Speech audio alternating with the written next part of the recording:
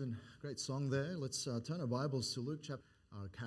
Again, appreciate the church, all your hard work already, getting things ready for our Carol's event this evening on the property, and we're excited to welcome our community and the surrounds. You know, if there's ever a time in the year where people are going to be open to the gospel, it's this time of the year. And I hope that we just be ready for that. I hope that you'd come along and just support the carols, sing out loud and be part of it. But then just be open to the Lord bringing someone to you that might have a question about what Christmas is all about. And hope that you're keen on that this evening. I know we are. It's our first one, so we don't know what it's all about yet, but we're looking forward to that. But it's going to be a great time. But let's turn our Bibles to Luke chapter 1, verses 57 to 66 this morning. And actually, you could have kept reading, Alvin. We're going to go to verse 80 probably, but I just thought, we won't read that long, but we'll cover the verses anyway.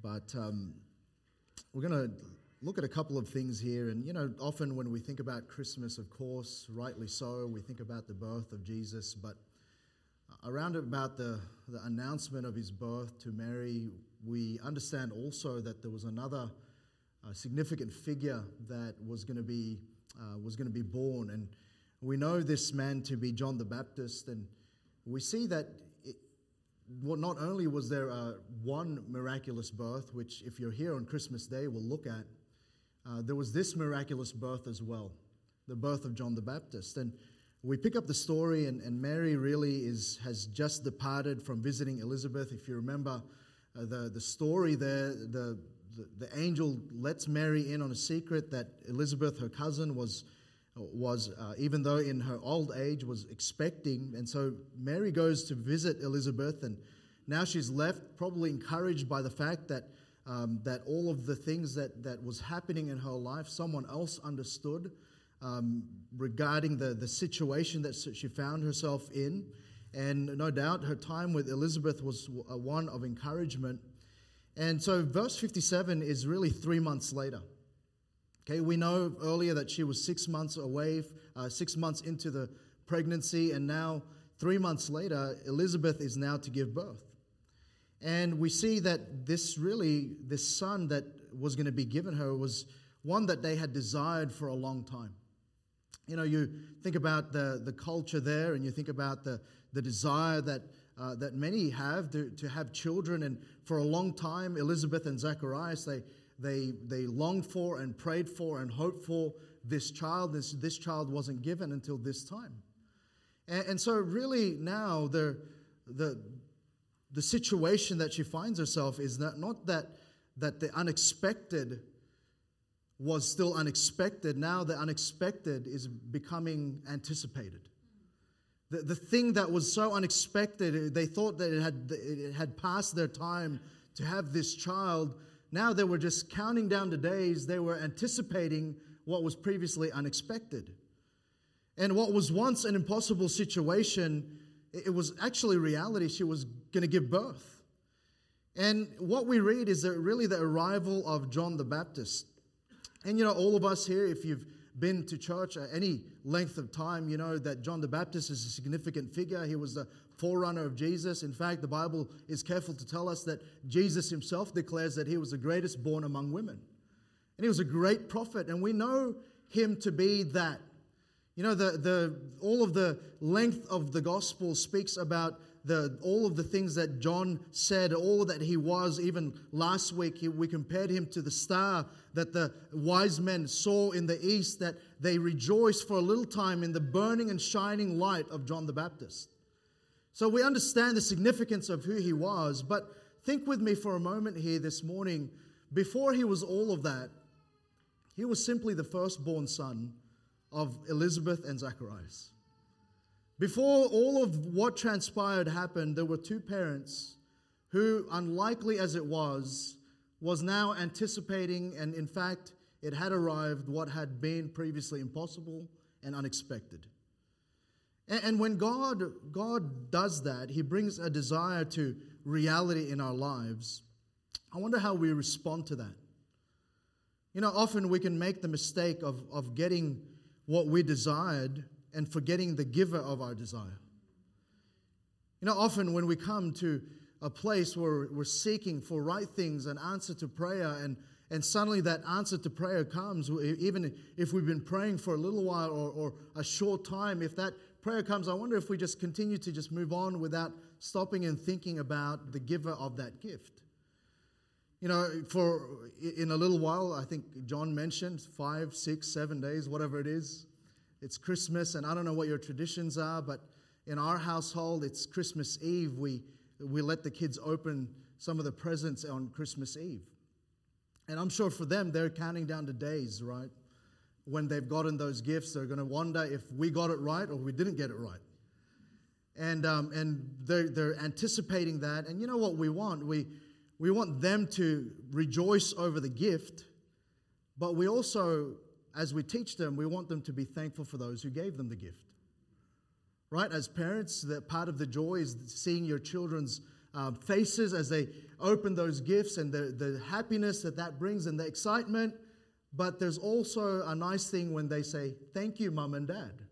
Right? I'm just preaching to my boys and my girl over there right now. But, sometimes we get the gift, and sometimes we then forget about what the gift was about, what the gift signifies, or what it was all about. And really how we treat the gift giver or the gift itself, really all of that communicates what we feel about the person that we receive the gift from.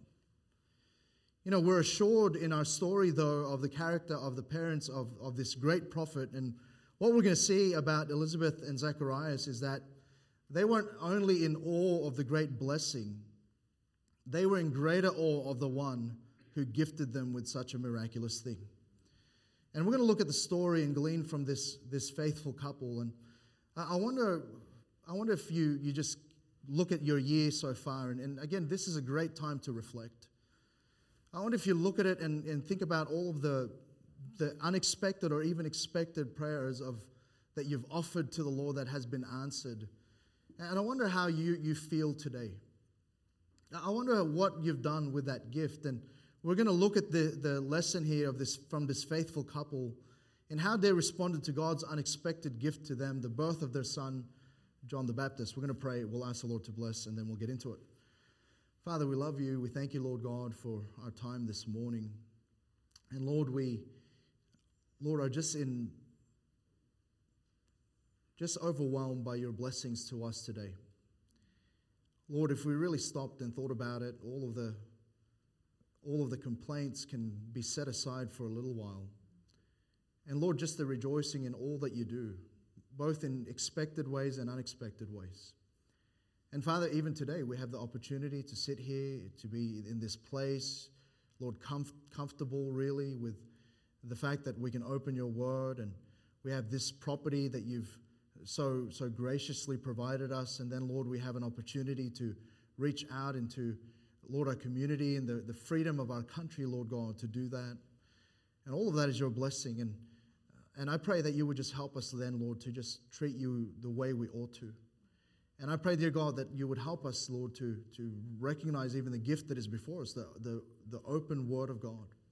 I pray that you'd help us even this morning to rejoice in that. And Lord, please be with us as we open your word.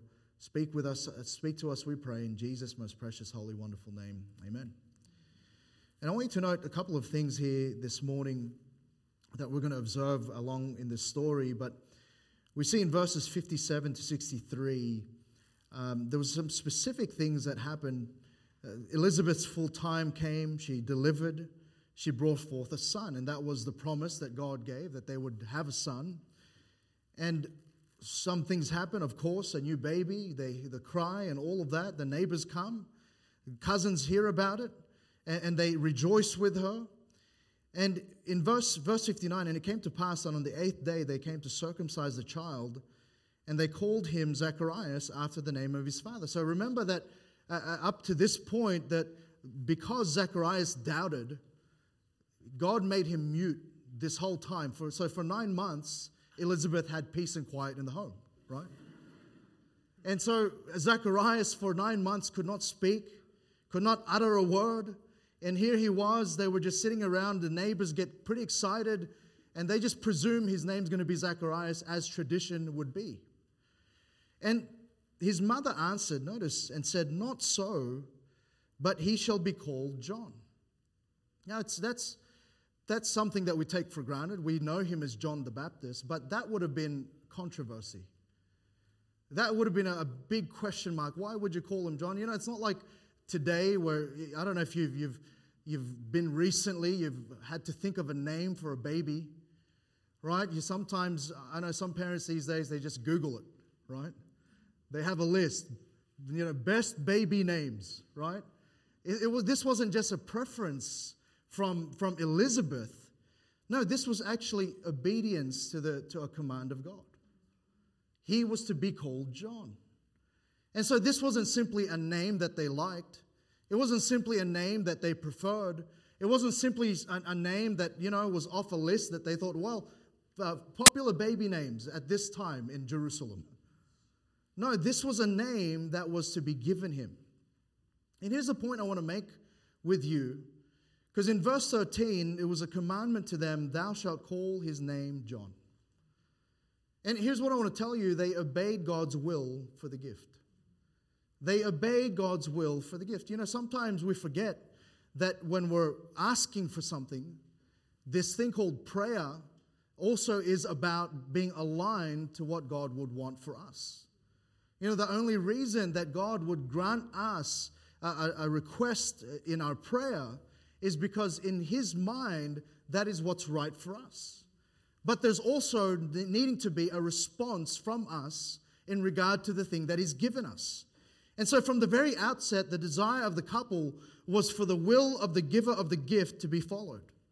Their heart to obey wasn't swayed by the jubilation and the celebration in their own hearts and those that surrounded them. What happens is God's announcements often comes with God's instructions. He might grant you that thing that you desired, but there's also going to be an instruction attached to it. There's also going to be some things that you're to do with that. Our obedience of them isn't always a determining factor for him giving the gift. But what it is, our obedience to it evidences our heart for the giver. So he's not just granting it to you based on his foreknowledge of whether you're going to obey or not. No, he's giving that to you, but there is that obedience evidences what our heart really is for the giver. What we find is Elizabeth and Zacharias obeying what God had previously instructed them. Again, we know in verses 13 and 17 that 9 months prior, some very specific things about their son was given. It included certain details and special instructions, and we won't take the time, you can look at there, but I wonder when God gives us his gifts, his goodness, his blessings, some things that you prayed through. I think, again, I was here last night with a couple of the guys finishing up, and honestly, I was just here to just enjoy their fellowship and just see their hard work and their labor, and I appreciate that. And I was just walking around and just marveling at all of what we have here as a church. And, I can't help it, but my mind was cast at the times where in Sydney, and if you know anything about the market, the landmark property market in Sydney, we prayed and prayed for bigger land over there. We were just outgrowing the property that we had over there, and God never gave it. But here I was praying for the northwest of Sydney that God would give me a property to work, and here I was, northwest sort of Brisbane. I just got the geography a little wrong. And here I was looking at all of what is here. I thought about all those years those who may be here still or those who've gone before, who prayed and labored to see God bring something like this now. And I just put myself in that situation because I have been in that situation.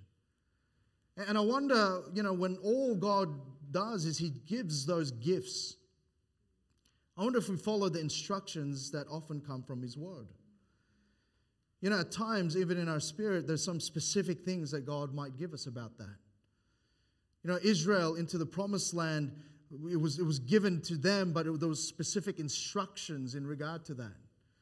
It was specific things that they had to do. They had to inhabit the land. They had to slay those that were there. There were specific things that God gave them to do. And those things that are revealed, those are the things that belong to us. And sometimes we make promises to God that we're going to do something with what we're asking for. And honestly, I was a pretty nervous young person. I was really nervous all the time. I was always nervous as a teenager. And so when it came to the time where I could get my license, I was pretty excited. All of my friends were getting their licenses, so I went. I was just a nervous wreck L-plater. I'm thankful I didn't have to do the hours, because I would still be an L-plater today. But it just took me ages, and I remember my license, my learners was about to expire. I think it was 4 days before expiration, and I was going to take my driving test. And by the way, just for full disclosure, I actually did fail it 3 times before that, all right? So, but it was my 4th time, 4 days left, the pressure was on, so here's what I did. I said, Lord, if you would let me get my license, and I would, please, Lord, I will use it for your glory, and I would pick up kids, and I would do this, and I would promise the world, and I would do all of that. And that day, it would have been the Lord, because I had a great calm. I passed. I didn't make any mistake. I think the examiner was surprised himself, because he's like, "You're back again," But even he was surprised. I got my license. Long story longer, right? Got my license, and I remember that next day, I woke up. It was a Friday, and one of the guys said, "Look, we need someone to pick up kids. Are you free?" I said, "Really?" And there it was, the test. Would I keep it? That was part of the instruction. And what we see about this faithful couple, though, is that there were those kinds of details that God had given them, the instruction and the specifics, and they obeyed. They obeyed in the details. John, his name shall be John. This was clearly given as part of the instruction. This was the detail that they had rehearsed and submitted to. And again, often we can miss the details of God's instructions to us, and therefore we can't obey His will. I wonder, when we've received that gift, if we even ask, Lord, what do you want us to do with this? I know other couples who perhaps they've been praying for a long time for a child. Maybe some who've been praying a long time for a job. Praying for a long time for this health situation to be alleviated and for their healing. And I wonder, when we thank the one who gave us the gift of maybe a second chance, or maybe some progress in our life, or that thing, I wonder if we even just think about, Lord, what do you want us to do with this? Because God might have something specific for that thing.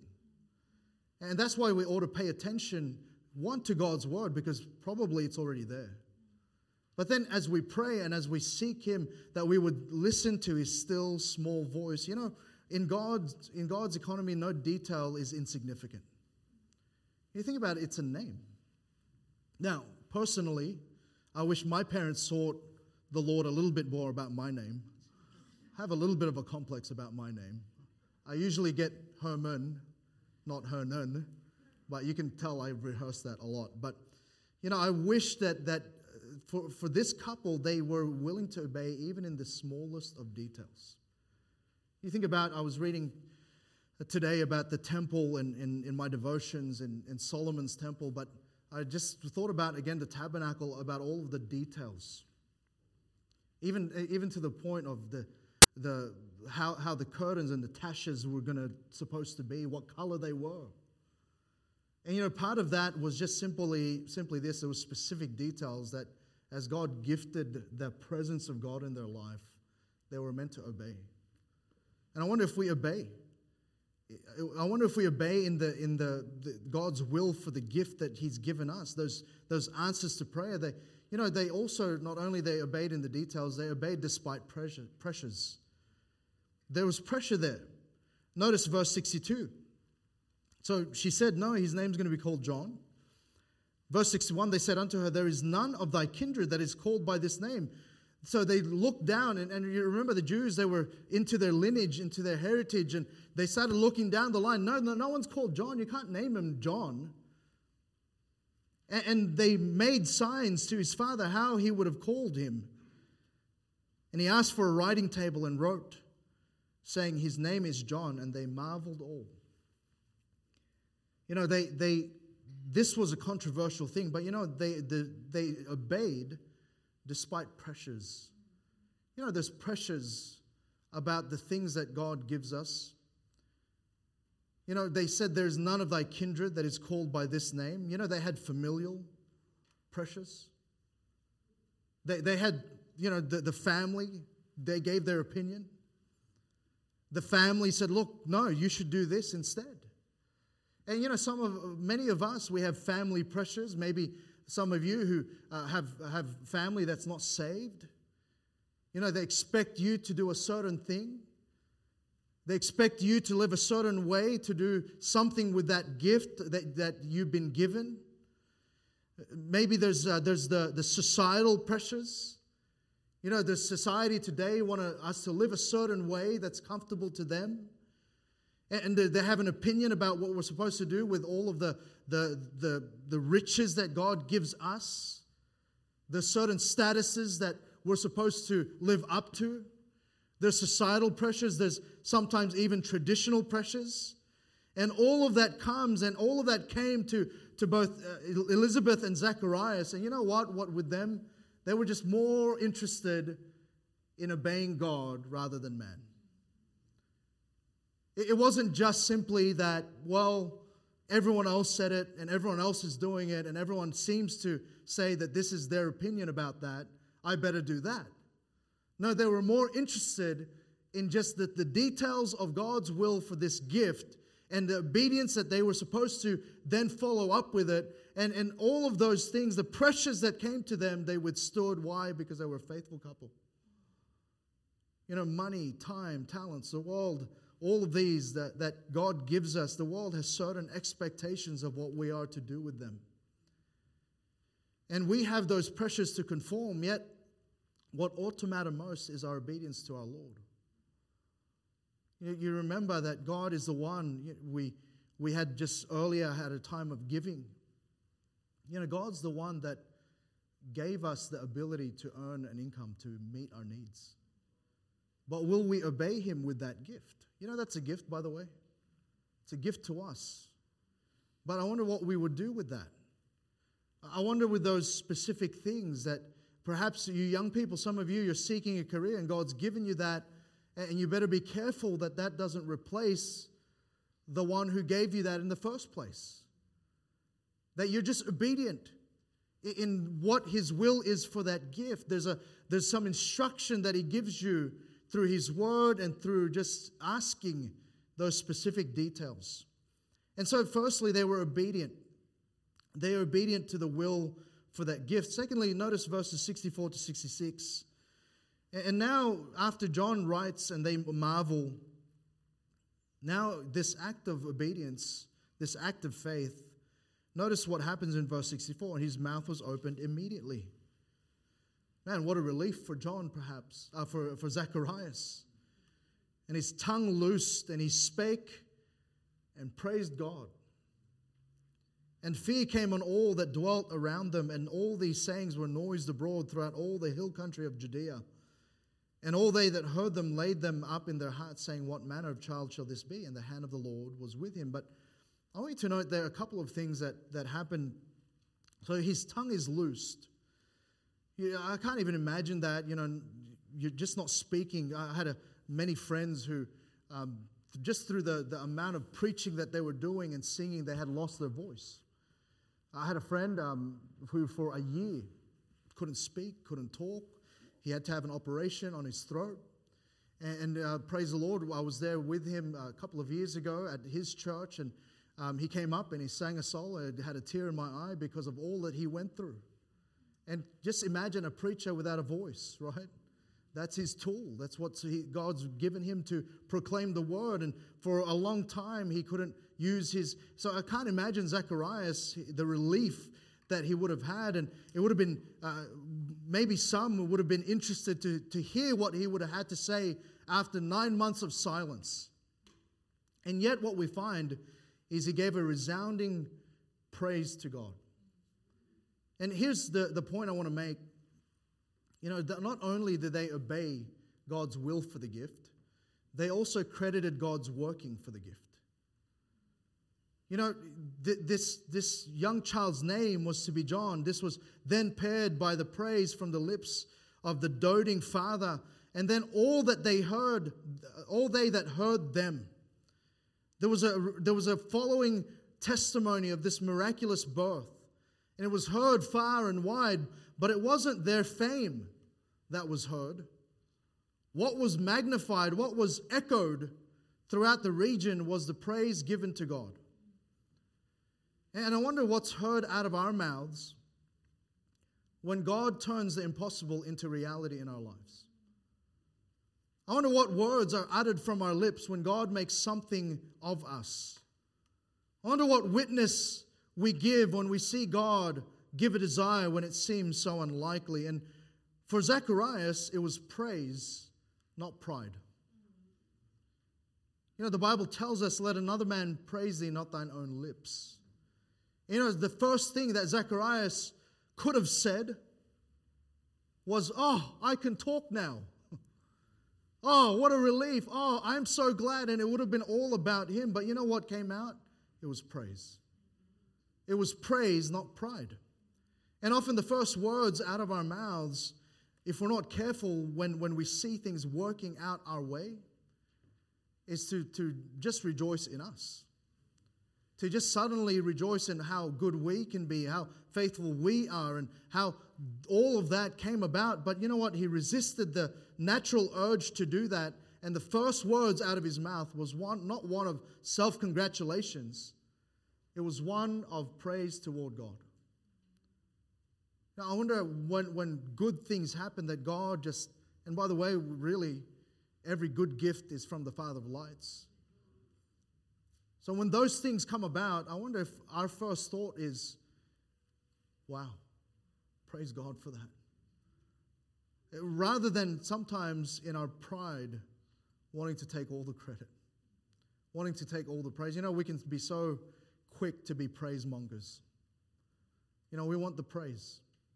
We want some credit. And I believe in giving honor to whom honor is due. We ought to do that.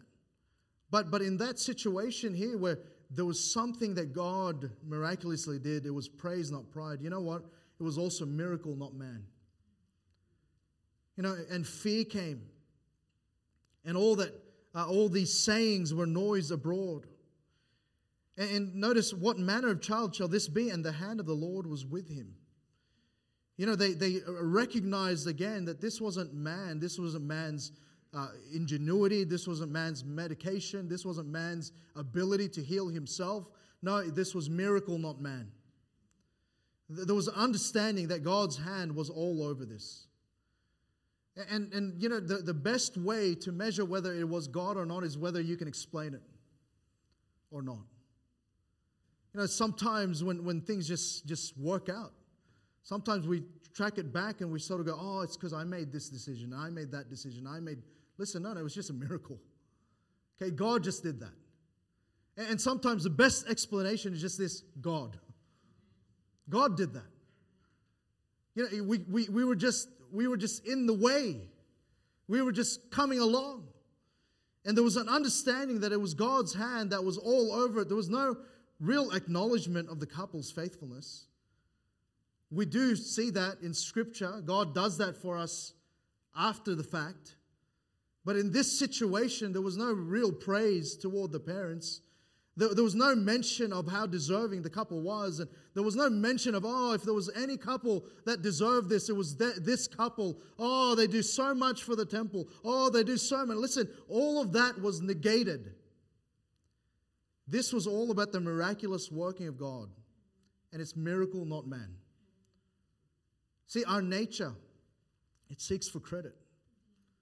And we ought to give credit where credit is due. However, what would be known about us What would be known about us when people observe us, when people hear us? Will they attribute the happenings of our lives to the hand of God, or simply to just us? And we got to look at, and we see that Zacharias, after a long wait of not speaking, gave praise to God. They gave credit to God's working. Now, how quick are we to give God credit? Hey, listen, this morning you had an opportunity to do that. Here's the miracle: we woke up. It's by God's mercies we're not consumed. You know, we get another day to experience the promises of God. We get another day, especially today, where we get to open His Word. We get another day where we get a chance to be with our loved ones and to be around and be in fellowship and serve and minister. You know, all of that is God's gift. How quickly did we give God credit this morning? How quickly did we think of Him and just give Him praise that He deserves? And yet, at the end of it, we notice lastly, they fulfilled God's purpose for the gift. And we won't take the time, but in verses 67 to 80, and we see that Zacharias then, filled with the Holy Ghost, says some things. He blesses the Lord God of Israel. He speaks about and describes all that He has done. And we see that he then describes a little bit of who John was meant to stand for, who John was meant to represent, who John was to be a witness to, and they fulfilled God's purpose for the gift. Zacharias prophesied here after months of silence, and this oration, it was an outpouring of joy that was in him, and it was also all of the knowledge that he had gleaned from the angel and from Mary's visit. And what this was a song about the Savior. This was a song about the one whom his son was going to preach about and present to the nation of Israel. And the faithful couple never lost sight of the fact that the precious gift was to be used to magnify the Lord. They didn't misappropriate the gift that God had given them. You know, it's funny in Christmas and what follows is Boxing Day. And from what I understand, Boxing Day is really traditionally been when there's some gifts that you have not liked, you box it up again and you return it. That's why it's called Boxing Day. And it's funny, sometimes you buy a gift for someone that you thought would be very useful and meaningful. And then, you maybe arrive in their home, you visit, or maybe it's a family member, and you see it and it's being misused. The classic one is this. If you've ever been gifted an exercise bike, what do you usually use it for? Most people use it to hang their clothes on, right? They just chuck their clothes on there. And it's just misappropriated, right? You're meant to exercise on that thing and you're demonstrating your laziness, all right? The irony. And for Zacharias and for Elizabeth, the gift of John came with it a great purpose for John. The grace of God upon his life, it caused him to draw more to God's purpose for the gift he had received, Zacharias. And firstly, in acknowledging God's purpose for the gift, he lifted up the preeminent. See, the heart of Zacharias, it poured out with the greatness of Christ. He started to speak about the greatness of who the Lord is. He understood that this child, a gift from God, was to magnify the preeminent one. And here we see his understanding of Christ. In verse 68, he speaks about God incarnate. In verse 69, he speaks about God the potentate. In verse 70, he speaks about God prophesied. In verse 71, he speaks about God the Savior. In verse 72, he speaks about God the merciful one. And in verse 72 to 75, he speaks about God the covenant keeper. All of this was just an outpouring of who God is. And it was this God that was coming in human flesh. And yes, it is this God that John was given to serve. And he burst out in just jubilant praise as an example really to John and those around him about the great purpose of his life and the life of this gift. It was to serve God. It was to give God, who is deserving of our lives, all the praise. And let's not forget that all we have been given, and whether expected or not, is given for the joy of serving and furthering the work of Christ. That's what it is. Listen, our children, our resources, our health, our strength, our all belongs to Him. The Bible tells us that we're bought with a price. Therefore, glorify God with your body, which is His. Listen, that's our purpose in life. And as a church and as Christians, we ought to be mindful that all of God's gifting in our lives is all for the preeminent one, the one who's meant to be above all. But we see that not only was His purpose to serve the preeminent, we also see that He was to be a prophet. In verse 76, notice there, and thou, child, shalt be called the prophet of the highest. Can you imagine Him cradling His little son, John? And He's just looking at him, and I don't know what your first words were to your children, but this is really Zacharias' first words to his little boy, John. And now he's saying, thou, child, shalt be called the prophet of the highest, for thou shalt go before the face of the Lord to prepare His way. And you know, he's already this proclamation that he will be a prophet. John was going to be this transitionary figure preparing the way for Christ, to usher in the new covenant. John was going to be a preacher of righteousness. He was going to be pointing to Christ as a savior of the world. John was going to be one crying in the wilderness, preaching about the Prince of Peace. And all of this was specific to John the Baptist. Yet, at this point, he was just the firstborn son. He was a gift from God to Elizabeth and Zacharias. No doubt they had their own hopes and dreams for him. You know, when being the firstborn in my household, on my one side of the family, on my dad's side of the family, I was the eldest grandchild, and everyone had their opinion about what I should be. Right? Oh, you should be an astronaut. That was random. Like, astronaut from what, you know? Yeah, you should be this, you should be that. You should be an engineer like your dad.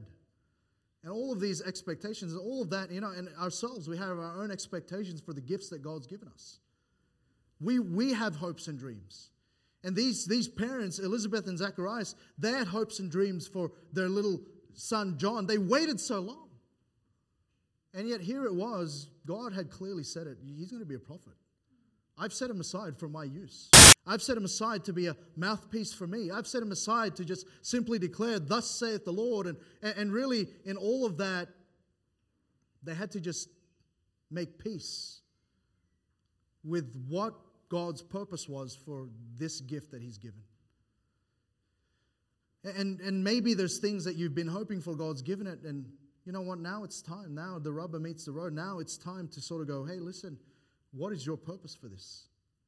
And then surrender that and translate that into submission to God's purpose. But, you know, in order to do that, there was going to be also this, what was their role in it? It was the preparation. Notice verse 80, and the child grew and waxed strong in spirit and was in deserts till the day of his showing unto Israel. You know, I don't know about you, but I think we all know this. Children just don't grow on their own. You know, a gift in its fulfillment doesn't just fulfill just automatically. There's a process, there's a preparation. And the fact was, this child was not yet whom we would know later on to be John the Baptist. There was a time of preparation. And God's purpose takes preparation to fulfill. And Elizabeth and Zacharias, they had to be willing for their John to undergo this preparation. Remember, he had the vow of the Nazarite. There were certain things that John couldn't do. He couldn't touch the fruit of the vine. Couldn't drink that. He couldn't touch anything dead. He had to grow his hair, let it grow. All of that.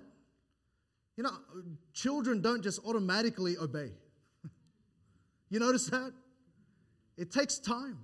It takes time for parents to watch out for them. It takes time to develop a gift. And maybe for some of you, you've been praying for God to use you and God's opening some doors. There's going to be a preparation time for that. And there's going to be a time where you're just going to need that help. And these parents, they had to be on board with the preparation.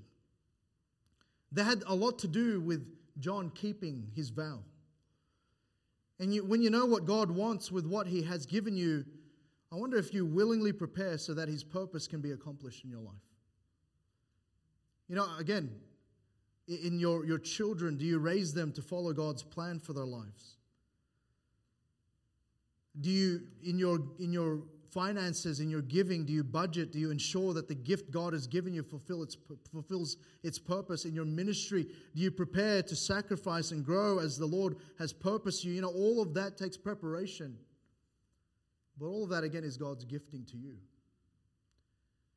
And much of what God has gifted us only ever comes to full effect, really, when at the end of it, we give ourselves to His purpose and His preparation.